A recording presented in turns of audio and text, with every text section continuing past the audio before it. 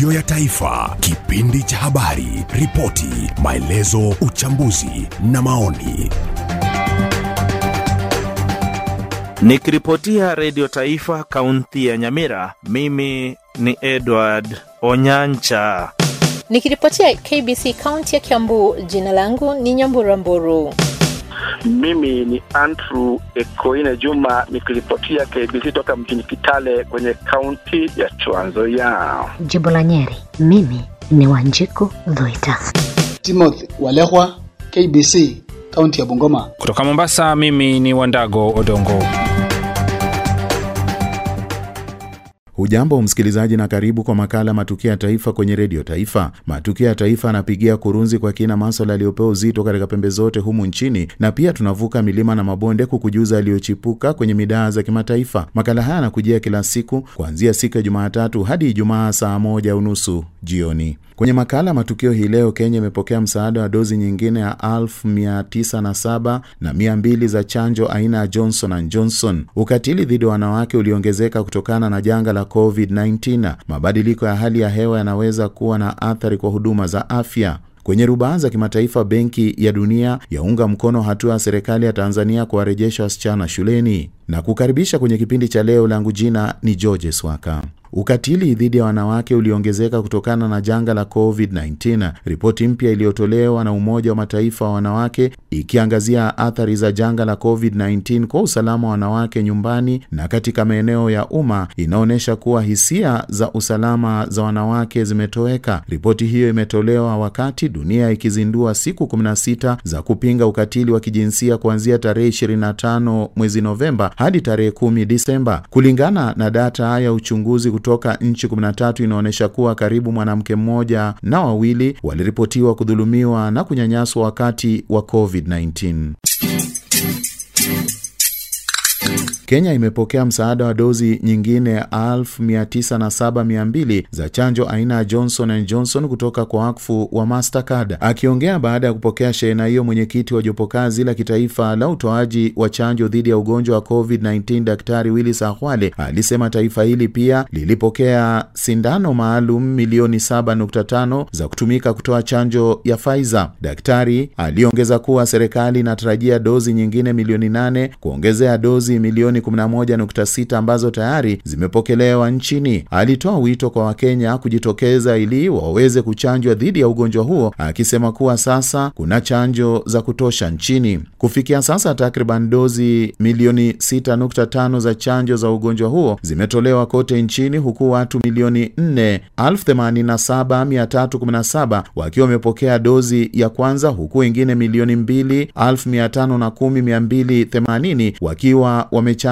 ipasavyo. Na kwingineko ni 5.2% tu ya watu 1,250 waliolengwa Elgeyo Marakwet ambao wamepokea chanjo dhidi ya corona, kulingana na shirika la Msalaba Mwekundu tawi la Bonde la Ufa, huku ushirikiano wa watu mbalimbali ukiendelea kuhamasisha umma kupokea chanjo hiyo kabla ya mwaka huu kukamilika. Peter Kipkoech na maelezo hayo kwa kina. Kulingana na Oscar Onyango Kumu kutoka shirika la Msalaba Mwekundu tawi la Bonde la Ufa, idadi ya watu wanaopokea chanjo hiyo katika vituo vya afya bado ni ndogo katika eneo hilo. The target population that we are having above 18 years old in Elgeyo Marakwet is about 250,000 people. In terms of the proportions that we have reached with the vaccine, we are having 5.2%. Shirika hilo lisilo la kiserikali litafanya kazi na vyombo vya habari katika juhudi za kuhakikisha kuwa idadi ya watu wanaochanjwa dhidi ya virusi vya corona inaongezeka. We need to look at ways of how to reach to the communities better so that we can have an increase of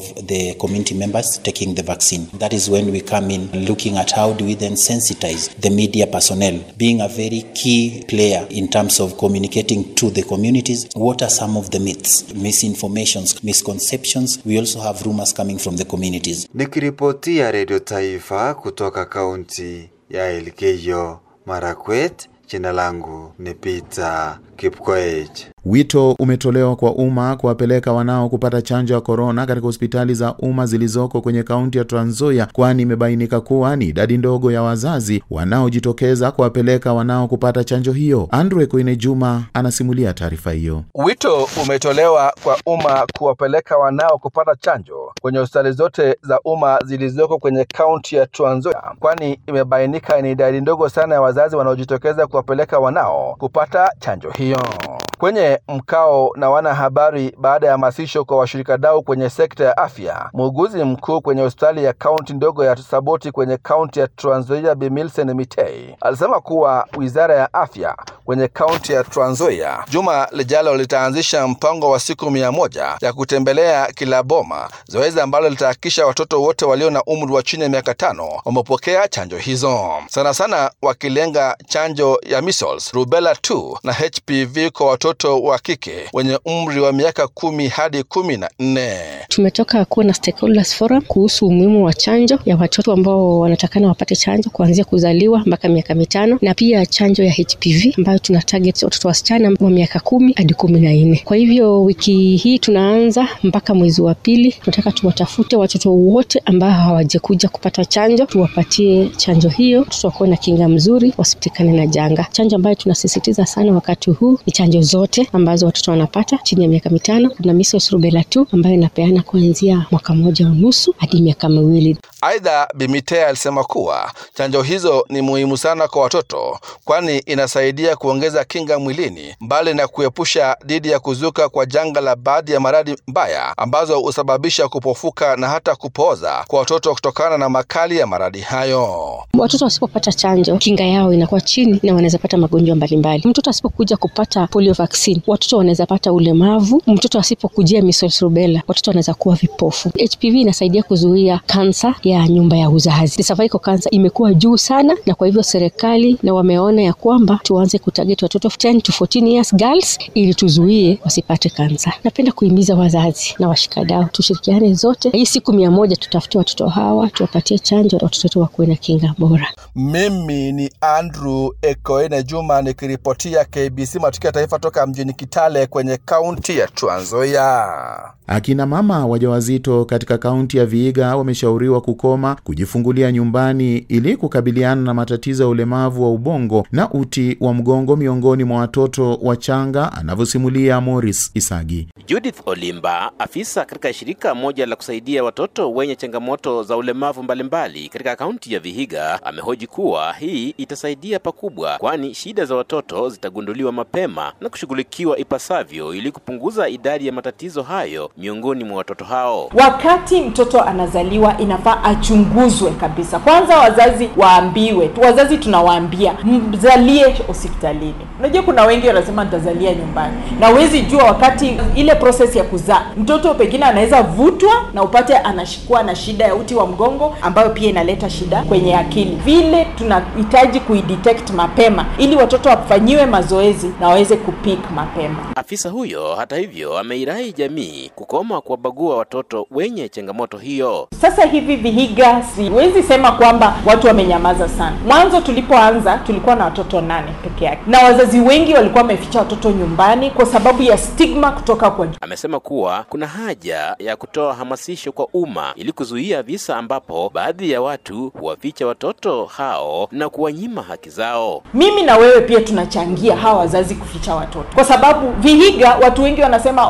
cerebral palsy imepatikana kwa sababu ya uchawi, ama kuna kitu hii jamii inapitia, Mungu anawalipisha kitu kama hicho. Watoto watolewe nje, wapelekwe kwenye mazoezi, wapelekwe kwenye special schools ili waweze kupata msaada. Kuficha mtoto nyumbani ni kama kuficha shida. Vilevile amefichua kuwa shirika lake kwa sasa lina idadi kubwa ya changamoto za ulemavu kama anavyodokeza. Tuko na watoto 265 kutoka kwa kila sub-county ya Vihiga County. Wako na ulemavu tofauti tofauti. Tuko na watoto wenye wanaishi na ulemavu wa macho, ulemavu wa kiakili na even physical. Pia tuko na wale ambao wako na what we call cerebral palsy. Na kati ya hao watoto wetu 265 tuko na watoto 62 wenye wanaishi na ulemavu wa cerebral palsy. Kutoka kaunti ya Vihiga, mimi ni Morris Motego. Haya ni makala Matukio ya Taifa kutoka KBC Radio Taifa, ambapo tunakujuza kwa kina aliyojiri katika pembe zote za humu nchini na aliyochipuka katika mataifa ya kigeni. Kumbuka unaweza kufuatilia makala haya na pia unaweza kuyasikiliza na kutoa maoni kupitia mtandao wa www.radiotaifa.co.ke. Jaji mkuu nchini Martha Koome amesema mabadiliko ya hali ya hewa yanaweza kuwa na athari kwa huduma za afya. This makes this year's theme of the annual Devolution Conference on Climate Change and the role of sub-national, namely county governments, in mitigating climate change a timely topic, given that the impact of climate change can already be felt in our country, in our communities, and in the ecosystems through increased incidents of droughts, floods, heat waves, to name just a few examples of the incidents of extreme weather events associated with climate change. The time for climate action is now, given the impact of these changed climate conditions to our people's ability to access water, the resulting low agricultural productivity, leading to food insecurity, negative impact on our people's health conditions, damage to critical infrastructure that disrupts our transport systems, water and sanitation infrastructure, to name just a few direct consequences of climate change. This makes it clear that we should move with speed to embrace measures that promote adaptation to our new reality and put in place policies and measures to mitigate the impact of climate change on our communities and ecosystems. Serikali chini ya idara ya kulinda misitu inastahili kushirikiana na washikadau wote katika kuafikia asilimia inayohitajika ya misitu kote nchini bila kuacha nje wawekezaji katika sekta ya bidhaa zinazotokana na miti ili kukomesha mgogoro ambao umekuwa kwa muda mrefu. Conservation and wealth creation are not contradictory. I know some who would say these are conservationists. Conservationists versus investors, commercial investors. There is no contradiction at all. Conservation has its work cut out, its role cut out, but so too wealth creation. It's two sides of the same coin. So it's how do we balance? Because we must conserve. Because forest is not just about making money. It also has other purposes, including what I'm sure you discussed, climate change mitigation, but also bringing on board government together with the people, the communities, and government and private investment. And private investment must also take on board communities, because in your investment plan, you must have a clear safeguards, making that safeguards and the rights and interests of communities. And so mine really is to assure you about our support of the ministry, support of the government, and support of His Excellency the President that has really the greening agenda. Ripoti yake Nyamburamburu. Familia moja katika kijiji cha Kisima eneo bunge la Undanyi kaunti ya Taita Taveta imetoa wito kwa familia yoyote iliyompoteza mtoto wao kijana wa umri kati ya miaka 16 hadi 18 kuwasiliana na familia hiyo ili kumchukua mtoto wao. Nicodemus Mwambi na taarifa hiyo. Kulingana na Joseph Mwadimi ambaye ni mzee wa mtaa wa kijiji cha Kisima eneo la Paranga, ameishi na mtoto huyo kwa muda wa mwezi mmoja sasa, huku juhudi za kusaka familia yake ili kuunganisha zikigonga mwamba. Mwadimi anasema mtoto huyo alifika kwake bila kujua alikotoka wala alikokuwa akienda, ila alikuwa mdhaifu mno, huku akiashiria kuomba msaada wa chakula, na baada ya chakula alikuwa mia papo hapo hadi wa leo. Anasema changamoto ya kiakili sawa na ulemavu wa kutoongea kwa mtoto huyo umekuwa kizingiti kikuu cha mawasiliano, kwani hawezi hata kuandika ili kutoa maelezo yanayoweza kufanikisha muungano na familia yake. Kwa sasa Mwadimi anaiomba familia yake kokote iliko au mtu yeyote aliye na habari zinazoweza kufanikisha muungano na familia yake kumfikia maeneo ya Paranga eneo bunge la Undanyi kaunti ya Taita Taveta.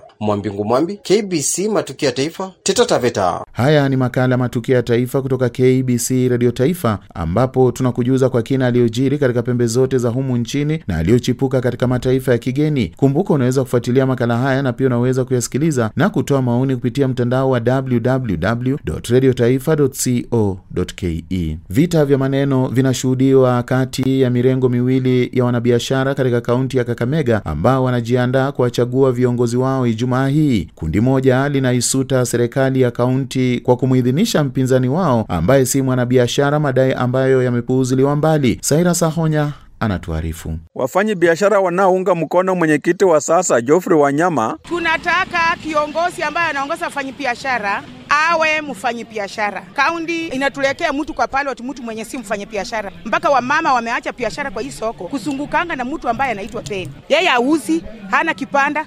Tunaomba serikali yetu ya kaunti ya Kakamega mwindavini kwa hii maneno. Tunataka kiongozi mwenye jua inamchapa mchana yote, mvua inamnyesha. Si ati ukianguka uchema unaenda kwa nyumba unakaa. Senye uchaguzi narudi kusimama unataka uchaguzi.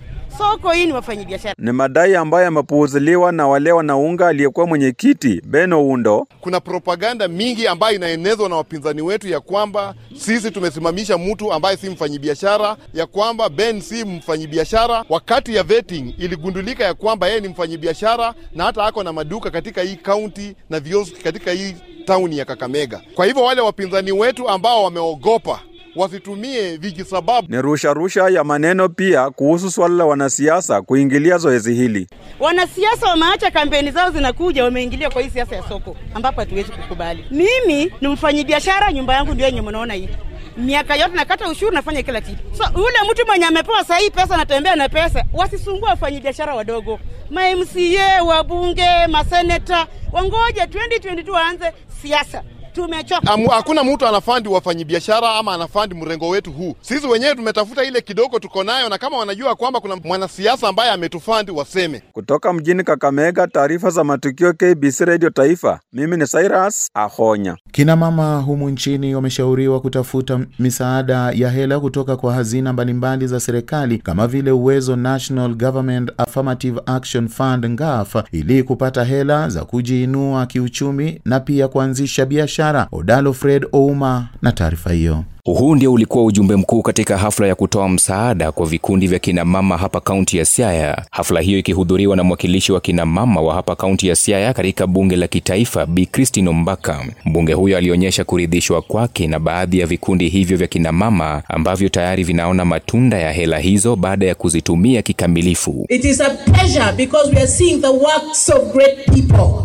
The women who have spoken here, who have been sponsored by Uwezo, who have been sponsored by National Government Affirmative Action Fund, or who have been funded by Women Economic Empowerment are doing a great job, and we want to say thank you to them. We hope that more money will flow because one of the big themes that the president is talking about is industrialization, and you are already on top of the job. Mama Solfi na Kinyo Thul ni mmoja wa kina mama hao kutoka kikundi cha Sigomre Small Home mjini Ugunja ambao walitumia hela hizo za serikali kufungua kampuni yao ya kushona mikeka na bidhaa zingine, huku kampuni yao ikiwa imeajiri watu walio na ulemavu mbalimbali. If they have hands, they can be helped to do something that can give them a daily bread. Like for instance, they can make key holders, serviette box, serviette holders, wallets, baskets of different kind, so that they do something. And for this, even women of Siaya and all the people who are not having something to do, let them wake up so that they can do something to get money. Wakati huo kituo hiki kilimtembelea Mama Dorcas Abonyo katika kibanda chake cha maonyesho ya mafuta ambayo wanatengeneza kutoka katika kampuni yao ya Morgem, huku sasa wakihimiza umma haswa kina mama wasingiliwe na uoga wa kupata hela hizo za serikali, akisema hela zenyewe ziliwasaidia kununua mashine moja ya kisasa ya kutengeneza mafuta halisi ya kupika. We were using a manual machine previously. GAF has lifted us up to the level where we are. Even for packaging, we thank GAF. I would like to advise my fellow women to tell them that you can try and everybody can do it. All you need to do is register, and after you register, start your small company, then you will approach GAF and I'm sure they will assist you. Nikiripotia Matukio ya Taifa KBC kutoka kaunti ya Siaya, jina langu ni Odalo Fred Ouma. Wakati huu uchaguzi mkuu ukisubiriwa mwaka ujao, waziri wa usalama Fred Matiang'i amewataka machifu na manaibu wao kaunti ya Makueni kupuuzilia mbali vitisho vya wanasiasa wanaowataka kuegemea mirengo yao ya kisiasa. Peter Ndambuki anasimulia taarifa hiyo. Kizungumza katika hafla moja na machifu na naibu wao katika shule ya upili ya Mwani, kaunti ya Makueni, Matiang'i amesema kuna baadhi ya wanasiasa wanaotishia kushawishi kuhamishwa kwa machifu na viongozi wengine iwapo hawaungi mkono sera zao za kisiasa. Wakati wa Matiang'i amesema wizara yake iko tayari kulinda viongozi wote wa usimamizi wa serikali, huku akitaka wasimamizi hao kuwajibika kwa kazi yao ya kila siku. Never ever be intimidated as a person by politicians. That time politicians come and tell me, oh, najua mpira wako. I tell people, listen, the day politicians start posting now as for us, we are being, I mean, it's very kubali msheni kama huo. Nikiripotia matukio ya taifa ndani ya KBC kutoka kaunti ya Makueni, mimi ni Peter Ndambuki. Na viongozi wa makanisa wanataka wanasiasa wahubiri amani. Viongozi hao wamewakosoa wanasiasa kwa kufanya siasa makanisani wakati wa mkutano uliohudhuriwa na viongozi wa makanisa wa mataifa ya Ethiopia, Sudan na Uganda. George Kamar na maelezo zaidi. Askofu mkuu wa kanisa la Glory Outreach Ministries jijini Lodwar, Benson Ekwam, amewataka viongozi wa kisiasa kuhubiri ujumbe wa amani wanapofanya kampeni za uchaguzi wa mwaka 2022 ili kuzitoke vita vilivyoshuhudiwa kwenye uchaguzi zilizopita. Tunaomba, hatutaki kuwa wakimbizi. Kama Turkana na Pokot wamekaa pamoja, wanaweza kula pamoja na kutembea pamoja na kuhubiri injili pamoja. Ndio umuhimu wa kuwa na amani. Tafadhali sisi kama Turkana, kama Pokot, hatutaki mtu yeyote atutumie